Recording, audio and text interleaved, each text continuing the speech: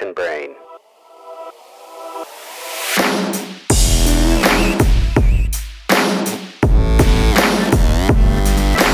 Kitchen Brain.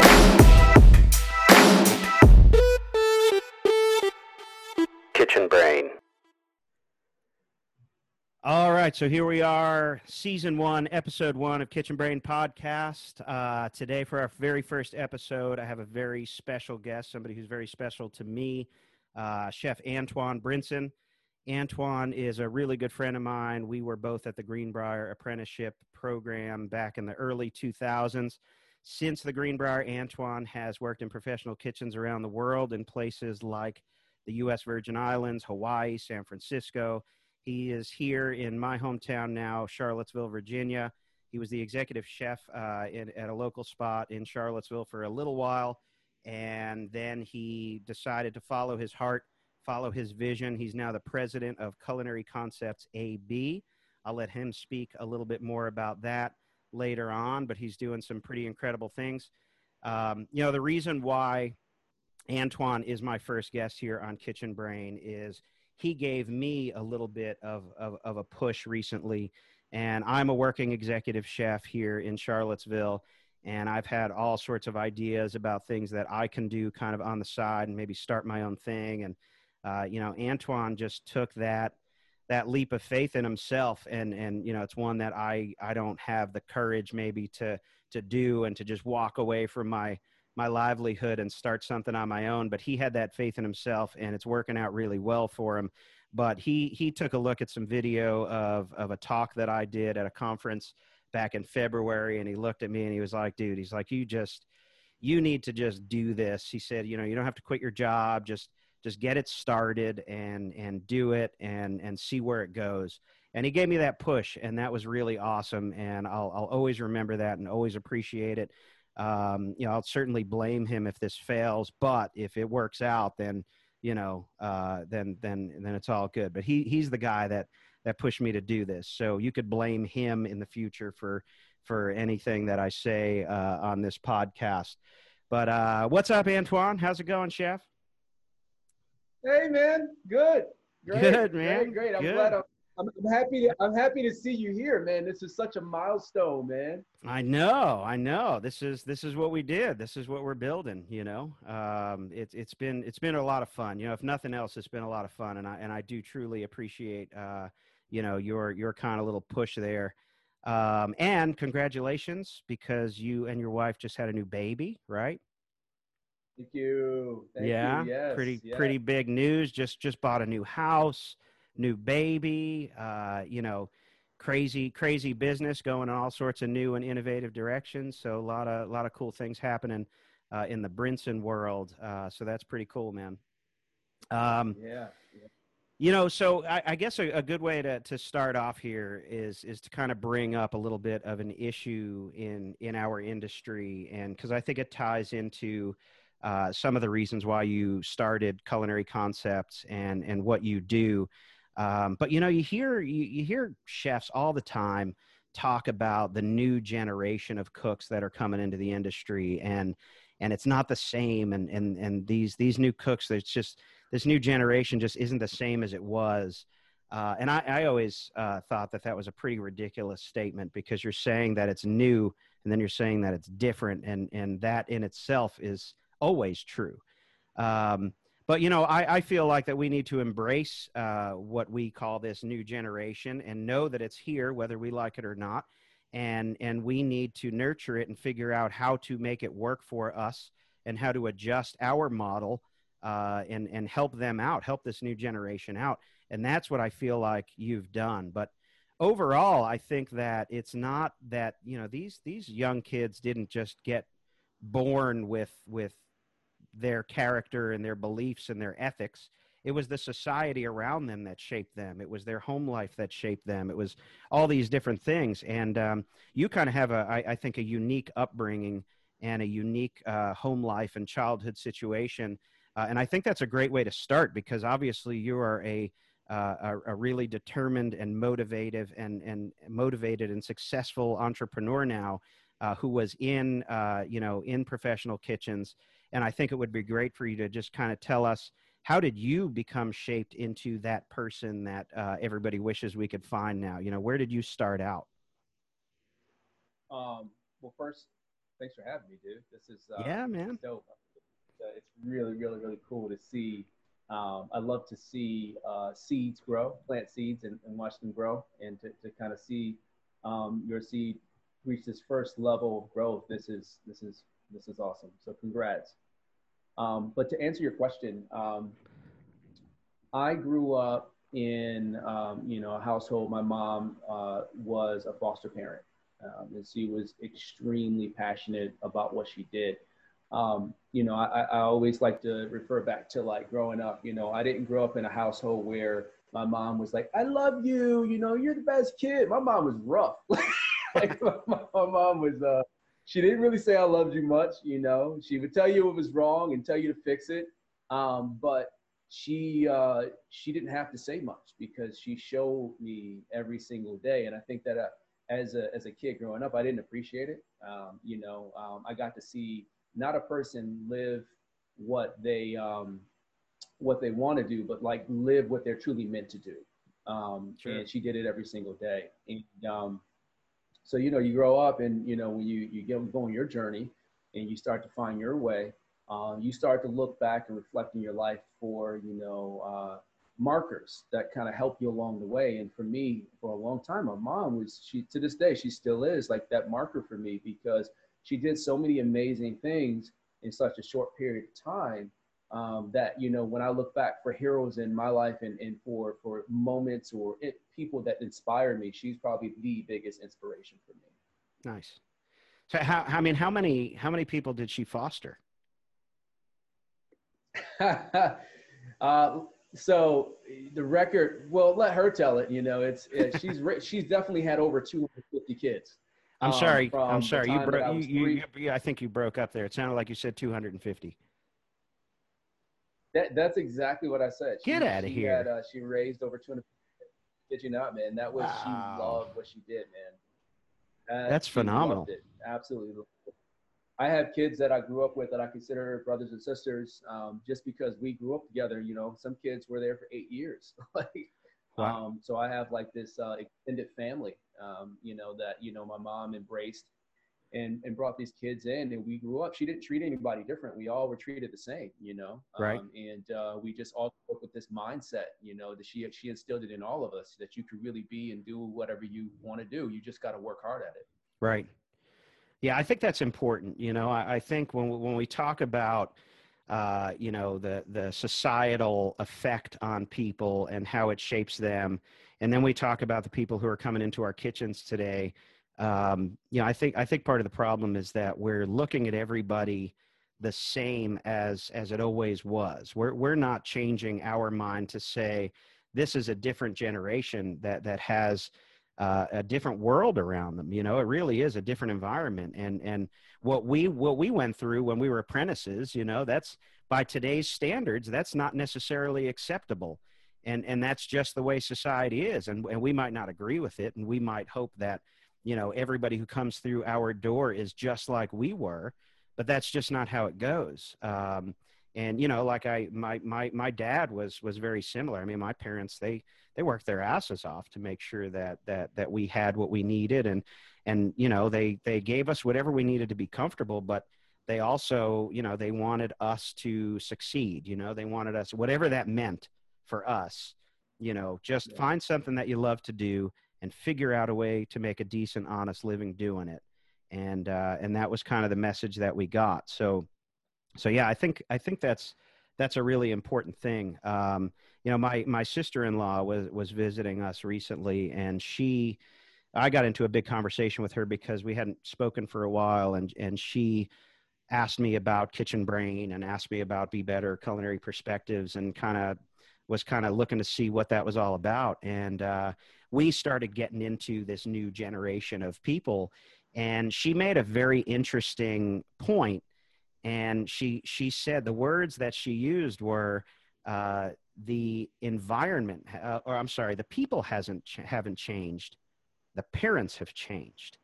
And I didn't take that literally, and she didn't mean that literally. But for me, the parents in that statement is the environment. It is society, which always changes. A new generation is always going to bring a new mindset in the people that come in to interview for jobs.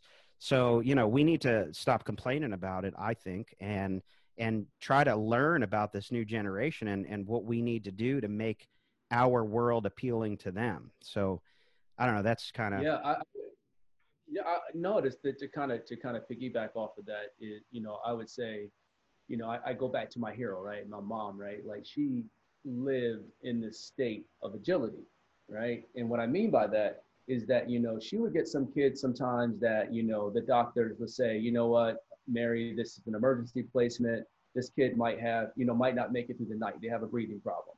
And my mom would like just pour into these kids, right? Like pour into them. And every kid was different. And she didn't treat every kid the same. Some kids required more attention than others, and she was able to recognize that. But she was constantly in this state of flex, when she was going through that. Let's change it over to the culinary world.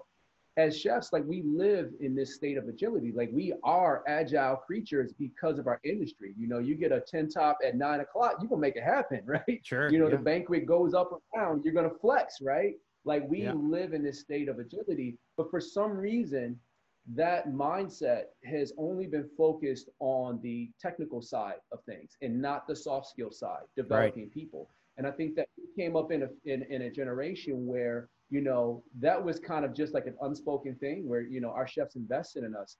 But the new generation of chefs that are out there now, they're so focused on technique, and that's partly driven by technology. They're driven by, TV, that's driven by their influencers, right? There's so many things that contribute to this new mindset, but we need to get back to investing in people because that is what's going to essentially allow the kitchens to flourish. Yeah. No, for sure.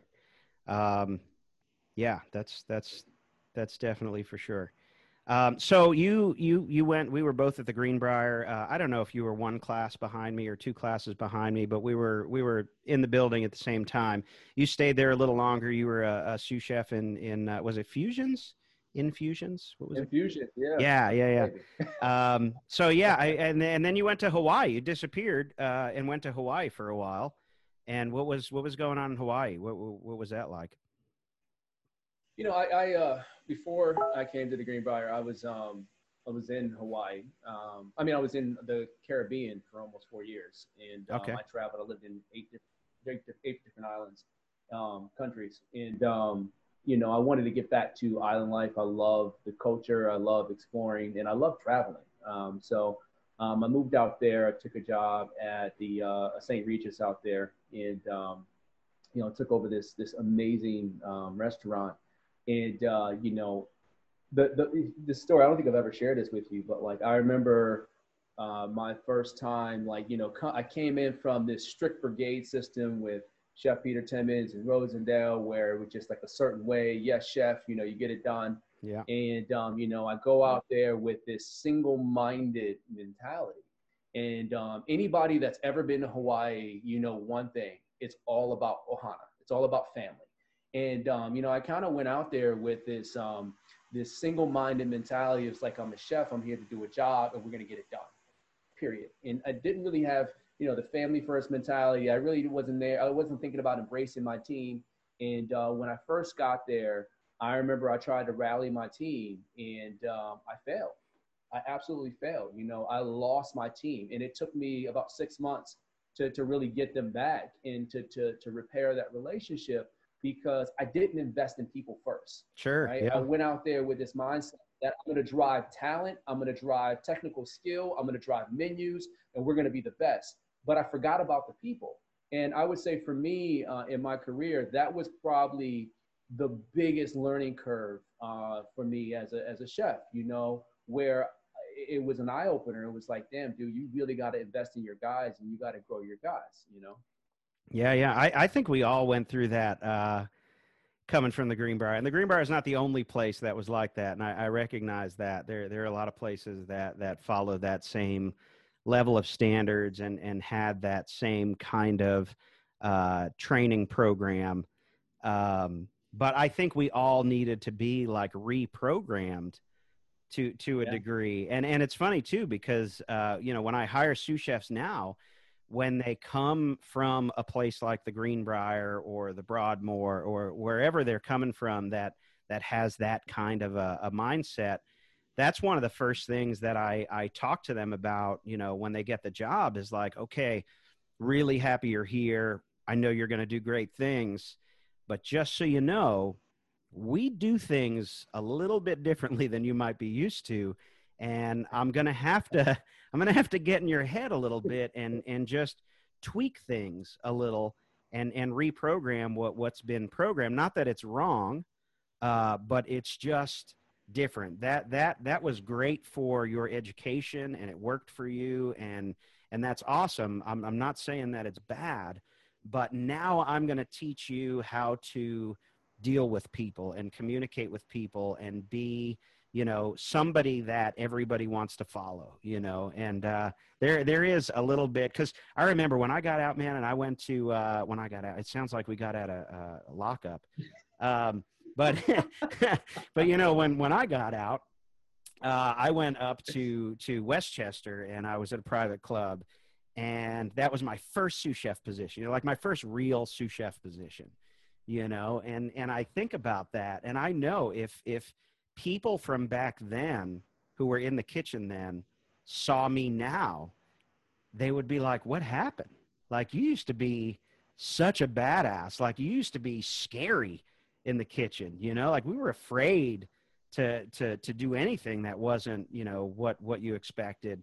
And, you know, you kind of learn to manage by fear. And then after a while, you kind of learn that that's not going to cut it. Otherwise you're going to be all by yourself one day.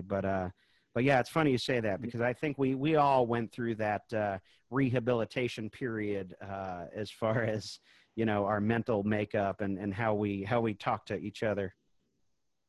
So I'm a big believer in karma, and I'm going to share a really quick story with you. So when I was in high school, I took a vocational program for culinary arts, and you know, my first year in the program, I literally spent like every day in school suspension. I had an old school Hungarian chef that was, you know, he came from the world of "you will respect me." And, right. you know, I'm a kid from the hood that came from the world of respect is earned. You don't just get respect. Like, right. you gotta, you know, it's something that you earn over a period of time. So me and this guy, we didn't see eye to eye, you know. Right. And, you know, I went on this journey through my career, and I find myself in Hawaii. And I went in with that same mentality, that Hungarian chef's mentality, you know, where it's just like, you know, I got my stripes, I've done all these things, you know, I just opened a restaurant, you know, at one of the top places in the culinary world. And, you know, I go in thinking that you're going to respect me, and I fell on my face. Right. So it was a very humbling experience, but a very necessary experience that I feel like when you're in a smaller restaurant, you don't feel the impact of it as much as you do in a larger setting. Sure. Yeah, no, that makes a lot of sense for sure. So you spent some time in the world of palm trees and decided time to come back to, I guess, still some more palm trees, but San Francisco. How long were you in San Francisco? Man, what, a year and a half?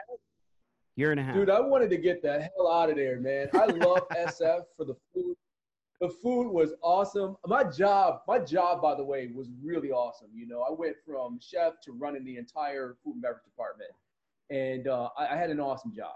Yeah. And you know, when you look at your 3-year and your 5-year trajectory in San Francisco, it crushes all of your dreams, your hopes, your aspirations, because you're never going to be able to buy a house. Right? Yeah. You're never going to be able to put your kids through college.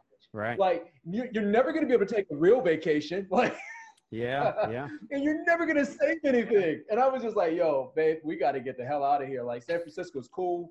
I got a lot of opportunity here, but, you know, we can do better somewhere else. We were making the most money that we ever made in any property. And we were taking home the least amount. You know, the bottom line wasn't there. And I was like, we got to bounce. Which is pretty scary when you've lived in Hawaii, because, I mean, the cost of living in Hawaii is astronomical. Right. Yes. So that says a lot. That speaks volumes when you say that it was tough to make ends meet with that kind of salary in San Francisco when you just came from Hawaii. That's pretty wild. Yeah, yeah, and I thought the same thing. You know, I was like, oh man, nothing's gonna be worse than Hawaii. I mean, Hawaii going from West Virginia to Hawaii. I mean, just from an economical standpoint, it's upside they're down, not right? similar. Like I They're was not not similar. ready. I thought they were pretty No, close. no shape, fashion, or form was I mentally prepared for that journey financially, right? I mean, Yeah. I was like, oh, I'm gonna be making great money out here. I'm good. I don't gotta worry about anything. And you know, reality hit. You know, it's like, oh, I gotta really adjust my lifestyle. Yeah, that is pretty wild, man. I remember because Drew Garms and I lived in a house. We had we had a 2-bedroom I house remember that house. with a big backyard and a front and back porch and a little. It wasn't a garage, but it was like a shed. We had a 2-car driveway. You know, it wasn't the most beautiful house around. We rented that house for $350 a month, including utilities. Including utilities. That was total. That wasn't each.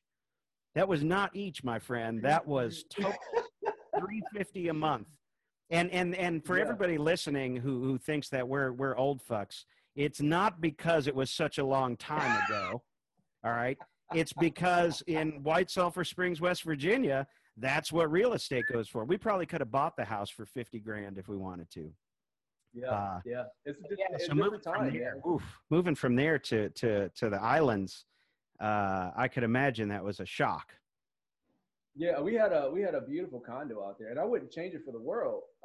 But it was a wake up call, you know. And I would say, you know, and I'm a budget guy, so like, you know, I've always, you know, I have budgets. I live my life on a budget. You know, you know, I have a spreadsheet at the beginning of the year. I forecast what I'm going to do in my personal life. You know, it's just the same way I am as a professional chef is the same way that I run my personal life. I'm like, I am not going to make a restaurant a shit ton of money and not make myself some money too. Right. So I apply the same principles across the board. And, but you know, Hawaii, I wasn't ready for it, man. Yeah. Carton of milk, $8, man. Milk is an import, isn't it? I'm pretty sure milk is imported. I mean, you can get a local, but that's even more expensive. So, man, that's crazy. Oh man, so so you leave San Francisco and you came to Charlottesville, which I was really excited about. I was already here, and then you know I heard that you were coming to be an executive chef at a local spot here. And you did that for a little bit, but now here is where I think the story gets a little bit interesting. You know, you settled into Charlottesville and you ran this kitchen, which is a beautiful place. But some things, you know, you saw some things, I think, and I'm not going to put thoughts in your head. You're going to tell us, but there were some things going on in your head and some observations that created some opportunity in your mind. And you took that. So tell me what happened there. I think that before you get there, you got to actually take a couple steps back. Sure. You know, this issue that we face in the industry, it didn't start 4 years ago. You know, this is something that we've been experiencing since, you know, 2007, 2008, you know, that it was just starting to simmer back then. Right now it's boiling, right? But this is something that started a while ago. So on my journey of traveling and working different places, there's always been a staffing issue. I think every chef can attest to that. You know, there's always been a staffing issue, but we made do. And what made Charlottesville so unique for me is that, you know, a couple things. One, I came in with this extremely naive mindset that, oh, I'm coming from, you know, San Francisco, you know, I got staff out here. And I'm going to the small town, Charlottesville, and I'm going to open up this fine dining restaurant. Everybody's going to want to work there. It's a fine dining restaurant, small town. Yeah, this is going to be easy. So that was my mindset coming in. I failed from the door. just from that thought right there alone, I failed straight up. And then the second piece was, you know, that I didn't know until I launched my company. You know, Charlottesville, when you look at restaurants per capita, is number 3 in our nation. And what that means is Charlottesville has over 500 restaurants in a 10-mile radius. And I want you guys to really take a second to kind of wrap your brain around that. Yeah, it's crazy. Over 500 restaurants in a 10-mile radius, right? That is ridiculous, That right? is ridiculous. So, I mean, coming into it, already people were robbing Peter to pay Paul just to get staff, right?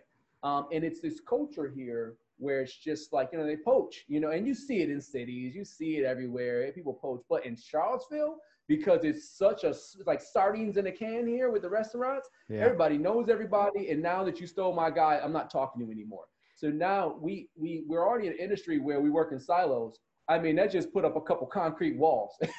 It's like, yeah, I'm not talking to you ever, right? So I walked into this crazy environment, and I had less than a month where I had to hire my sous chefs, my line cooks, my dishwashers, and I had 0 applications, 0. So I'm not gonna lie, man, it was a humbling experience. I really backed away from my ego quick, and I was like, all right, how can I get people in here? So I went to the drawing board. I posted an ad, and it said, are you passionate about cooking? Have you ever worked in a professional kitchen? Send me your resume. And it was literally like somebody turned on the faucet, resume started to flow in. And, I went into this opportunity with probably the greenest culinary team that anybody has ever seen. Like there's one of the owners of the club, a guy named Ben. I never forget this. Ben came up to me. This was like a week before opening, and my guys are in the kitchen. And, literally, this is how you hold a knife. This is how you set a cutting board, right? And I'm teaching them how to navigate the kitchen. And Ben comes up to me and he's like, hey, Antoine, are your guys going to be okay for the opening? I'm like, they'll be ready. And he was like, are you sure? And I'm like, yeah, we'll be ready. And, we went into it, we launched it, we were good, But what that experience taught me was there were a plethora of individuals out there that were extremely passionate about cooking, but the ads that we were posting didn't speak to them. This spoke to them. This spoke to the opportunity of growth, right? So I continued to post this ad for, about 6 months. After interviewing so many people, I started to see a trend. And what that trend was a lot of the folks that were applying had industry experience. Some people 5 years, some people 10 years. But the commonality for them was that you might have 5 years working pantry station. You might have 10 years and you've worked pantry and saute, and that's it. And you're coming to me saying, hey, I want to be your sous chef because I've been in the game for 5 years. I'm qualified to be your executive sous because I've been in the game for 10 years. Yeah, I got it. And there was this disconnect, right? This disconnect between station-specific experience and overall kitchen experience. And so, my first thought process with that was, hey, are there any organizations out there designed to help these individuals get the skill set they need to navigate the kitchen? Because this isn't necessarily an individual that wants to go to culinary school. They just want some training to get the foundational skills so they can keep moving up. Sure. And what I found, which was kind of sad, was, at the time, it was only 3 organizations nationally that came close to what my vision was. And the rest is history. And from there, I was like, well, what if I created a program? What if I created a program that focused on the skills that we need in the kitchen? I don't want to be a culinary school. Like, what if I gave them station-specific experience? What if I prepared them with the navigational skills that they need to operate in the industry, right? Like, what would happen? So, as they say, when you get that entrepreneur bug, you kind of just like jump off a cliff, right? So that's exactly what I did.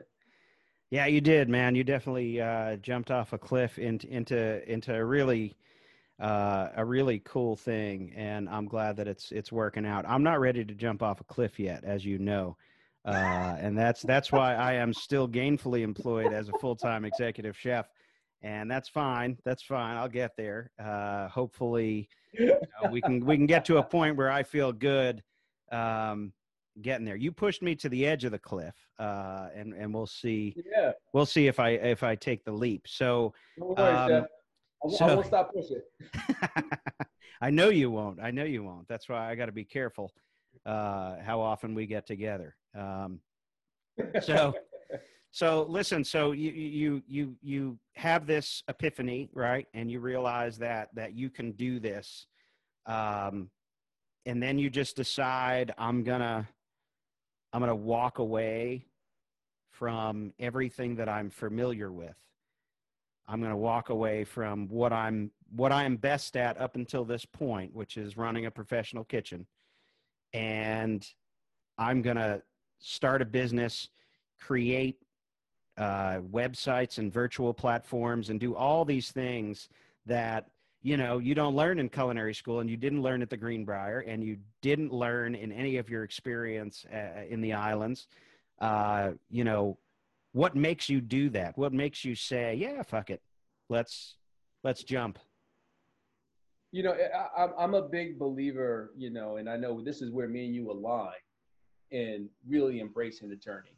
And I think that what happens a lot of the times is that people embrace the parts of the journey that they that relate to them the most, right? The cooking aspect of it, right? What people don't embrace is the part where, you know, for me, I had the privilege of working with this guy who was my front of the house manager, who just happened to be an Excel spreadsheet whiz that taught me Excel spreadsheets, right? And I got really good at spreadsheets because of this guy. I had a privilege of working with another guy that loved camera and video that, you know, taught me a shit ton about video on my journey, right? I had the privilege of working with another guy that was super passionate about starting businesses. He actually quit his job and launched another company when I was in Hawaii. And, you know, to this day, he's super successful, right? So I had the opportunity on my journey to meet individuals that were preparing me for my journey that I didn't even know at the time, right? This is kind of like my mom, right? Looking back in hindsight, like, oh, wow, like I've seen this before. I know what this looks like. Right. And, you know, I would say from the time that I decided I wanted to get in cooking, I always wanted to teach. I always thought I was going to go back to CIA, Culinary Institute of America, to be a teacher at some point, because that's what most chefs do. They go back to culinary school and teach. Yeah. I never thought in a million years that I would open up my own cooking school. But it was those moments in my journey where I had those glimpses of possibility that I reflected on that prepared me to give me the confidence to say, you know, I'm going to jump off the cliff and I'm going to do this. I've seen other people do this, guys that thought that it wasn't possible, and they did it, and they're still doing it, and they're doing well. I know I can do this. Hell, I've opened restaurants. I've ran kitchens. I've done some impossible shit. Like, I could do this. And guess what? If I can't do it, if it doesn't work out, there are over 500 restaurants around me. I can get another goddamn job. So, Yeah. Right? So at the end of the day, it wasn't a matter for me personally. Like, it wasn't a matter if, you know, if it was possible. It was if I had the balls to do it. And, you know, for me, that's why I say I jumped off a cliff, because it was like, you know what, I'm going to do this. And I remember telling my wife, I told my wife, you know, in the beginning, I was like, baby, if I can't make money in 6 months, then I should not be an entrepreneur. And I did it in 3, right? So I think it's just important to be able to find those moments in your life that prepared you for that moment, right? Or where you're going to jump off, right? Me and you, right? We met how long ago at the Greenbrier? Long time, man. And here we are, our paths cross here in Charlottesville. Yeah. Right. And my confidence has inspired you to do this amazing thing that the industry needs so much, right? So I think it's just important to be able to recognize those moments, because once you recognize them and you really understand what it looks like, me personally, I'm a visual learner, right? So I need to see it. You can tell me all day. If I don't see it, I don't believe it. Yeah. Right. Sure. Yeah. You know, so I mean, but yeah, man, I mean, it is a leap of faith, but most importantly, you know, it's important for you to be able to find those moments, because that's going to give you the sustainability. You know, anybody can start something, but you really need to have traction at some point to be able to maintain that momentum. And I think a lot of times people start stuff and they don't really think it through. They don't really build their circle around them. You know, they really don't have that backbone yet. Sure. And Yeah. they do it, and then they hit a brick wall, or they hit a barrier and they stop. And you know, that's why I think it's super important to be able to find these tools in the beginning. So when you start, you know, you can fix this car all the way through. Sure. Yeah. No, it makes sense. Good for you, man. I'm super proud of you. So now I'm going to be, you know, kind of the devil's advocate here, you know, and I had a conversation recently, and you're going to get excited when I tell you this. So I'll let you do your thing. But I had a conversation recently the other night with a gentleman named Mark Noguchi. Oh, Mark, the And naked chef. yeah, the naked chef. So Mark Noguchi, for those of you who don't know, has just become like an authority on native Hawaiian cuisine. I mean, he's basically a celebrity in Hawaii. Incredible guy. He was also at the Greenbrier for a little while, but I spoke with him for a little bit, and I do plan on having him on the show as well. But the reason I bring up the conversation is because, you know, we were both talking about that how many different avenues there are for chefs to take in this industry. And, you know, it's not just, I need to be a James Beard nominated chef in a restaurant, or I need to be in a 5-star 5-diamond resort, or whatever it is. It's not just that, but the, you know, part of the problem is whenever any of us leave that setting, whenever we leave a professional kitchen and are no longer quote unquote in the trenches, people talk shit, you know? So how does it make you feel with all the time and hard work that you put in and all the talent that you have, and you know what you're capable of, right? Nobody needs to validate that, but all that stuff that you did, all the lessons that you learned, and the great chefs that you worked for, and the teams that you've developed and built, well, now you stepped out and started your own thing, which is proven to be really successful. But what do you say to the people who have that ridiculous perception that we need to change in the industry? Like, oh, well, what does he know? You know, he's a sellout. He left the kitchen. He's not really a chef anymore. He's kind of just, you know, playing the part, and he's a has-been. How do you respond? I love that. I love that. That's awesome. I mean, here's what I say to that. Being a chef is not a job title. You know, being a chef is a lifestyle, right? Like, it's a lifestyle. We don't sleep. You know, we work, we go hard at whatever we do. We spend short time with our families. We're introverts. Like, it's a lifestyle. It's who you are, right? Like, you can never take that away, right? No matter what you do. For me personally, I got sick of hearing about the problems. I got sick of hearing every single chef that I know complain about not being able to find qualified individuals. And I made a choice. I said, I can either be a part of the problem or I can be a part of the solution. I can produce solutions or I can produce problems. And that's it, right? And that for me, it was that simple, one or two. And I was like, I'm going this way. You know what? I've found so many solutions for other people in their businesses. Why not find solutions from people in my industry and create bridges and opportunities for people to be able to reach a level that I reach or surpass me by light years, you know? Yeah. Because by any means, you know, we both worked under some amazing chefs. I took it as far as I wanted to take it. I didn't want to be a certified master chef. I didn't want to go do, you know, the competitions. Like, you know, I remember you continued on that journey. Like, I completely chose a different pathway, right? Sure. And that pathway for me, it allowed me to be able to get the confidence and to be able to get the exposure that I needed to prepare me for right now. And I think it's important for you to be able to recognize that if you stay in this single-minded mentality, and I think that's what we were talking about a little earlier, right? Where, you know, we kind of focus like this, right? I call them the horse blockers. You ever see the horse walking down the street? Yeah. You see the horse walking down the street, the horse blockers, right? Yeah. And all they can see is what's in front of them. Right. I feel like as chefs, we get tunnel vision. We get tunnel vision, man. Sure. You know, and we get this, you know, we used to call it back at the Greenbrier, we used to call it the good old boys club, right? Yeah. Yeah. When you get to a certain level, you graduate the apprenticeship and you stuck around and you part of the good old boys club. Sure. You know, it was just like, you know, what does that really signify? Sure. You know, is that progressiveness or is that holding people back? Like, what does that mean? Yeah, no, I hear you, man. And just, I want to go back and just repeat the first sentence of your response to that question. Being a chef is not a job title. And I think that that's something that people lose sight of, especially on this topic.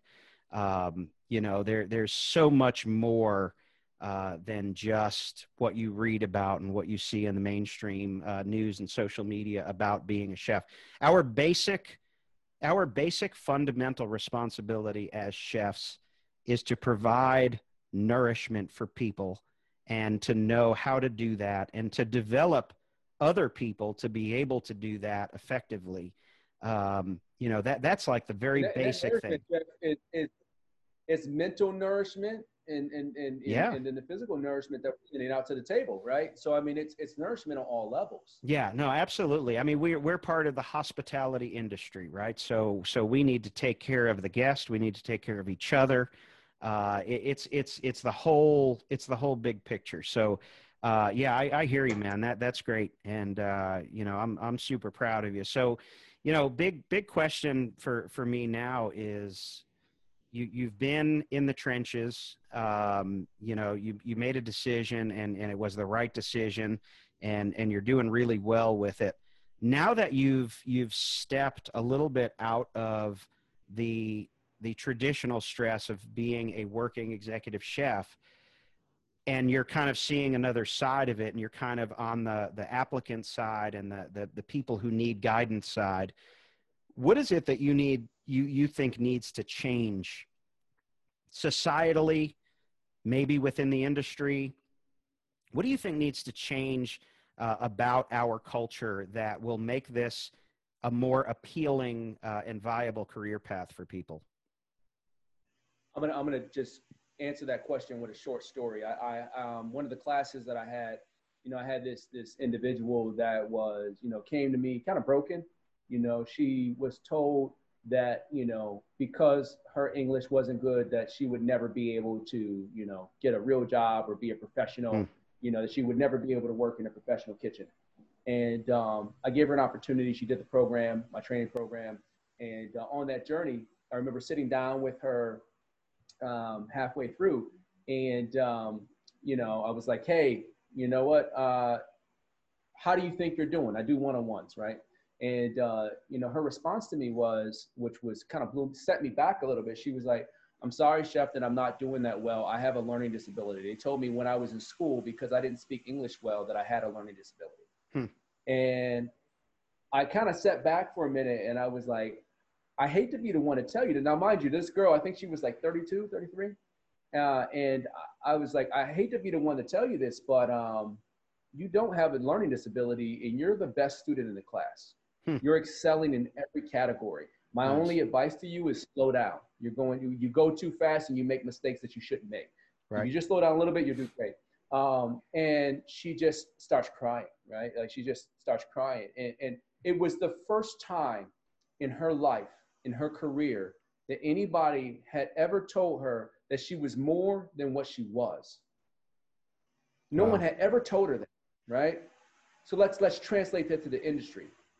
As chefs, what do we glorify? What are we looking at?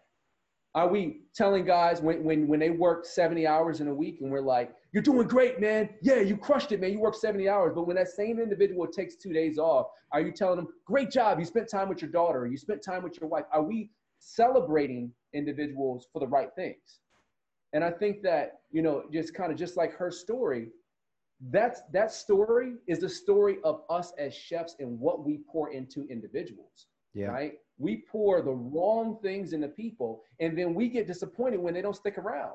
We get disappointed when they don't understand that, this is just how it is. Well, why is it that this is how it is? Right? Because you went through it, you have to put somebody else through it, right? So I think that to answer that question, to kind of sum it up, I think that the biggest change that needs to happen is that chefs need to look in the mirror. And this included myself. I wouldn't be where I am right now as a teacher, as an educator, as a mentor, as a coach, if I didn't look in the mirror. Anybody that's worked for me in the past, they'll tell you, man, like I didn't play. Just like you said, when you went to the country club, man, like we were brought up a certain way. Our mentors treated us a certain way. So we thought that it was okay to treat people a certain way. Well, guess what? Just because somebody else does it doesn't mean that it's okay. Yeah. Just because we dealt with it doesn't mean that the rest of the world will, right? So it's just important to be able to recognize that.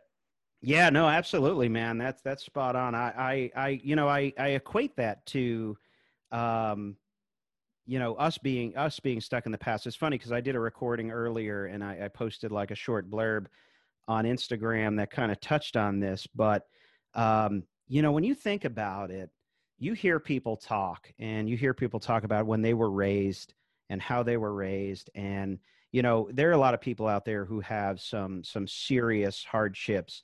Some people who they don't know the next time there's going to be food on the table. and they're just working really hard to make sure there's something on the table for their family. But those same people, you never see those same people grow up and look at their kids and say, we didn't eat on Tuesdays, so you're not going to eat on Tuesdays. Like that doesn't happen. Like those people work really hard to make sure that their family can eat on Tuesdays, but chefs, for some reason, we had it a certain way in a different time, and we talk about it, and that's cool that we can share war stories and we can swap some different talk about how it used to be when we're all together and away from the new generation. But to say like, well, we didn't get breaks, so you're not going to get breaks. I never got, when I was a line cook, I never got a half-hour break. You're not getting one. That's the same thing as telling your kids, like, you're not eating on Tuesdays, So we use this term, this phrase, family meal, right? Like we use it, but we only use it once a day, right? It's for lunch. And maybe twice a day for 2 different shifts. But you get to experience the word family once a day traditionally where we come from. But if we're going to use that word for a meal period, do we really mean it? Like, is that how you treat your actual family? And I don't think the answer is yes. So either we're a family or we're not. And like you were saying, there's too much of being stuck in the past, and your people do not give a shit what you went through in the past. You got a prep cook or a pantry cook. You got somebody who's a single mom trying to make ends meet and work hard for her kids and her family. You think she gives a shit what you went through when you were a cook? Not at all. Not one bit. Not one bit. So it's like, think about that, and that's the point that I try to get across. I'm glad you said that, because that's huge, so cool, man. So real quick, let's talk about COVID-19. I don't want to talk about COVID-19. I don't want to talk about COVID-19. We clear on that? But what I do want to talk about is your model has changed a little bit because of COVID-19, right? So in-person classes is kind of had to take a pause for a little bit for you, but that didn't really stop you. You kind of, built a new opportunity for yourself, and now you're doing this virtual learning, virtual cooking class thing. Tell us about that, because that's exciting stuff. Yeah. So when I launched my company, and this is in my original business plan, which is kind of crazy. My original business plan, I spoke to doing the training programs online. I wanted to do online training because, one, it gives you an opportunity to reach more people. And 2, most importantly for me, it's all about impact. How can I create a bigger impact in my industry? But the live person-to-person classes really kind of took off like wildfire for me, and really kind of positioned my organization in a place of as kind of like the lighthouse for folks that are looking for a pathway. But when COVID hit, everything kind of stopped. Everything kind of came to a pause. And I'm a big believer in, be careful what you ask for.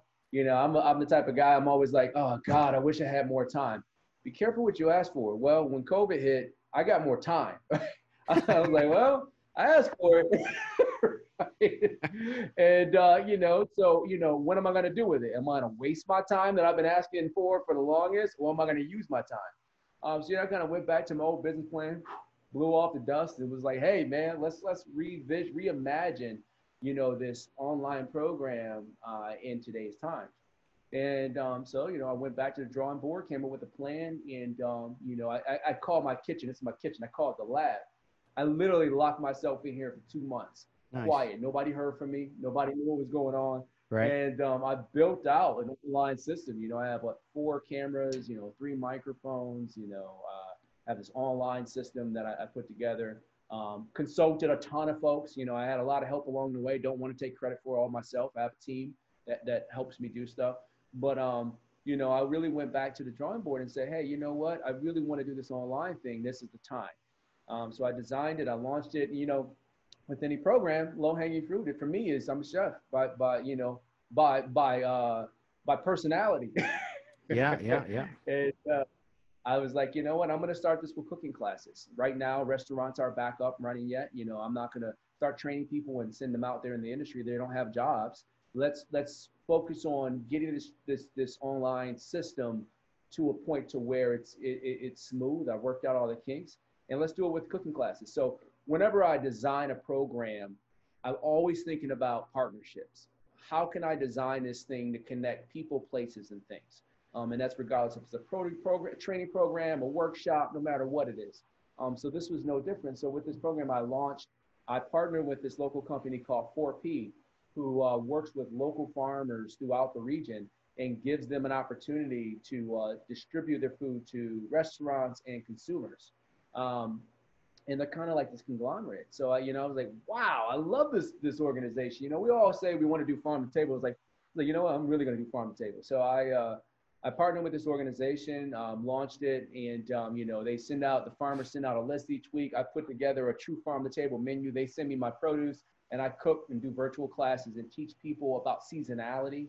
I teach people about local farms. I teach people about cooking technique. And most importantly, I teach people about what community looks like for us as chefs, right? And it gives people an opportunity to come together.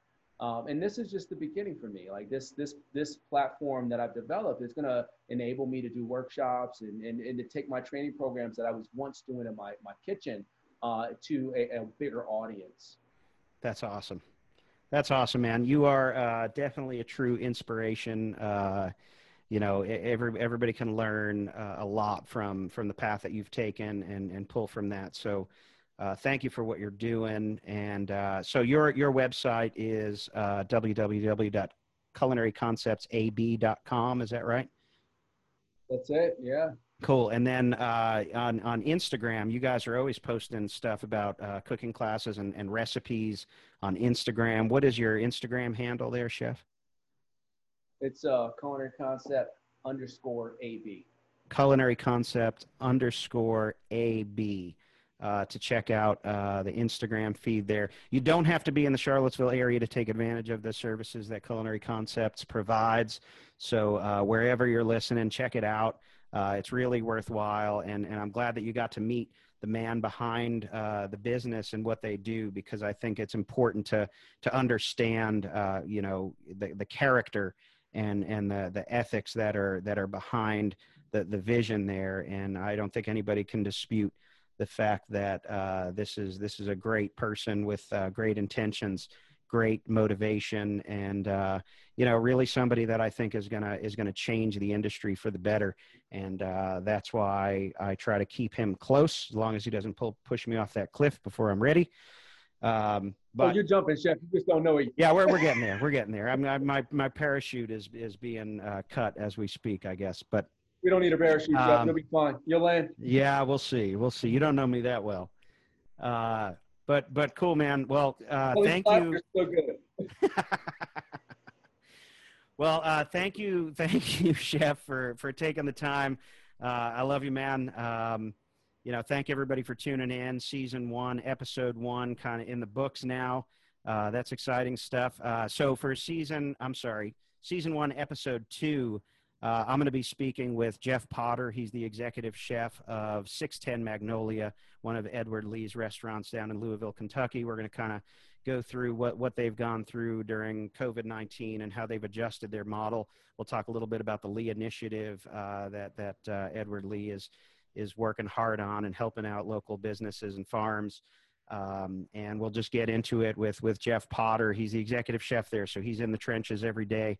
And those are the kinds of people that I really want to talk to and bring to you. So that will air on October 5th. This episode right here with Chef Antoine Brinson, if you've been in the dark and you haven't followed anything that we've done on social media for the last week and a half or 2 weeks, this episode 1 airs on September 28th.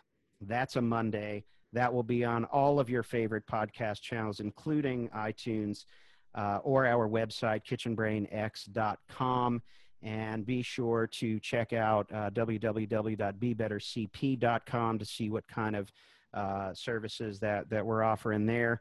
And most importantly, Antoine Brinson, president of Culinary Concepts AB. That's culinaryconceptsab.com or culinaryconcepts _AB on Instagram. Check him out. Beautiful man. And thanks a lot, my friend. We'll talk soon. Cheers, man. Take care. Kitchen Brain.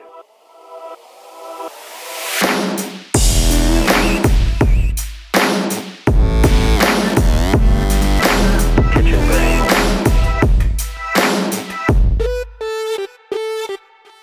Kitchen Brain.